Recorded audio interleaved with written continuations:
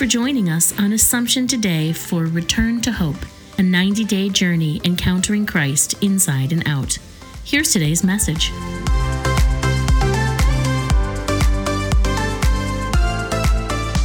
March the 23rd.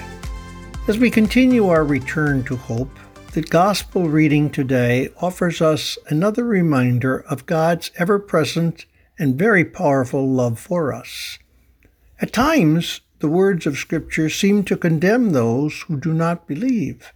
Yet in the light of the reality of God's love, that is not so. Rather, these strong words relate to the power and consistency of the love of God. As we make our journey, that offers us motive and incentive. It helps us to know God. It moves us to accept His invitation to know Him better. All of Lent moves us to find God in our lives and to move away from whatever separates us from Him. Lord, open my eyes and my heart to You today. Thanks for joining us today.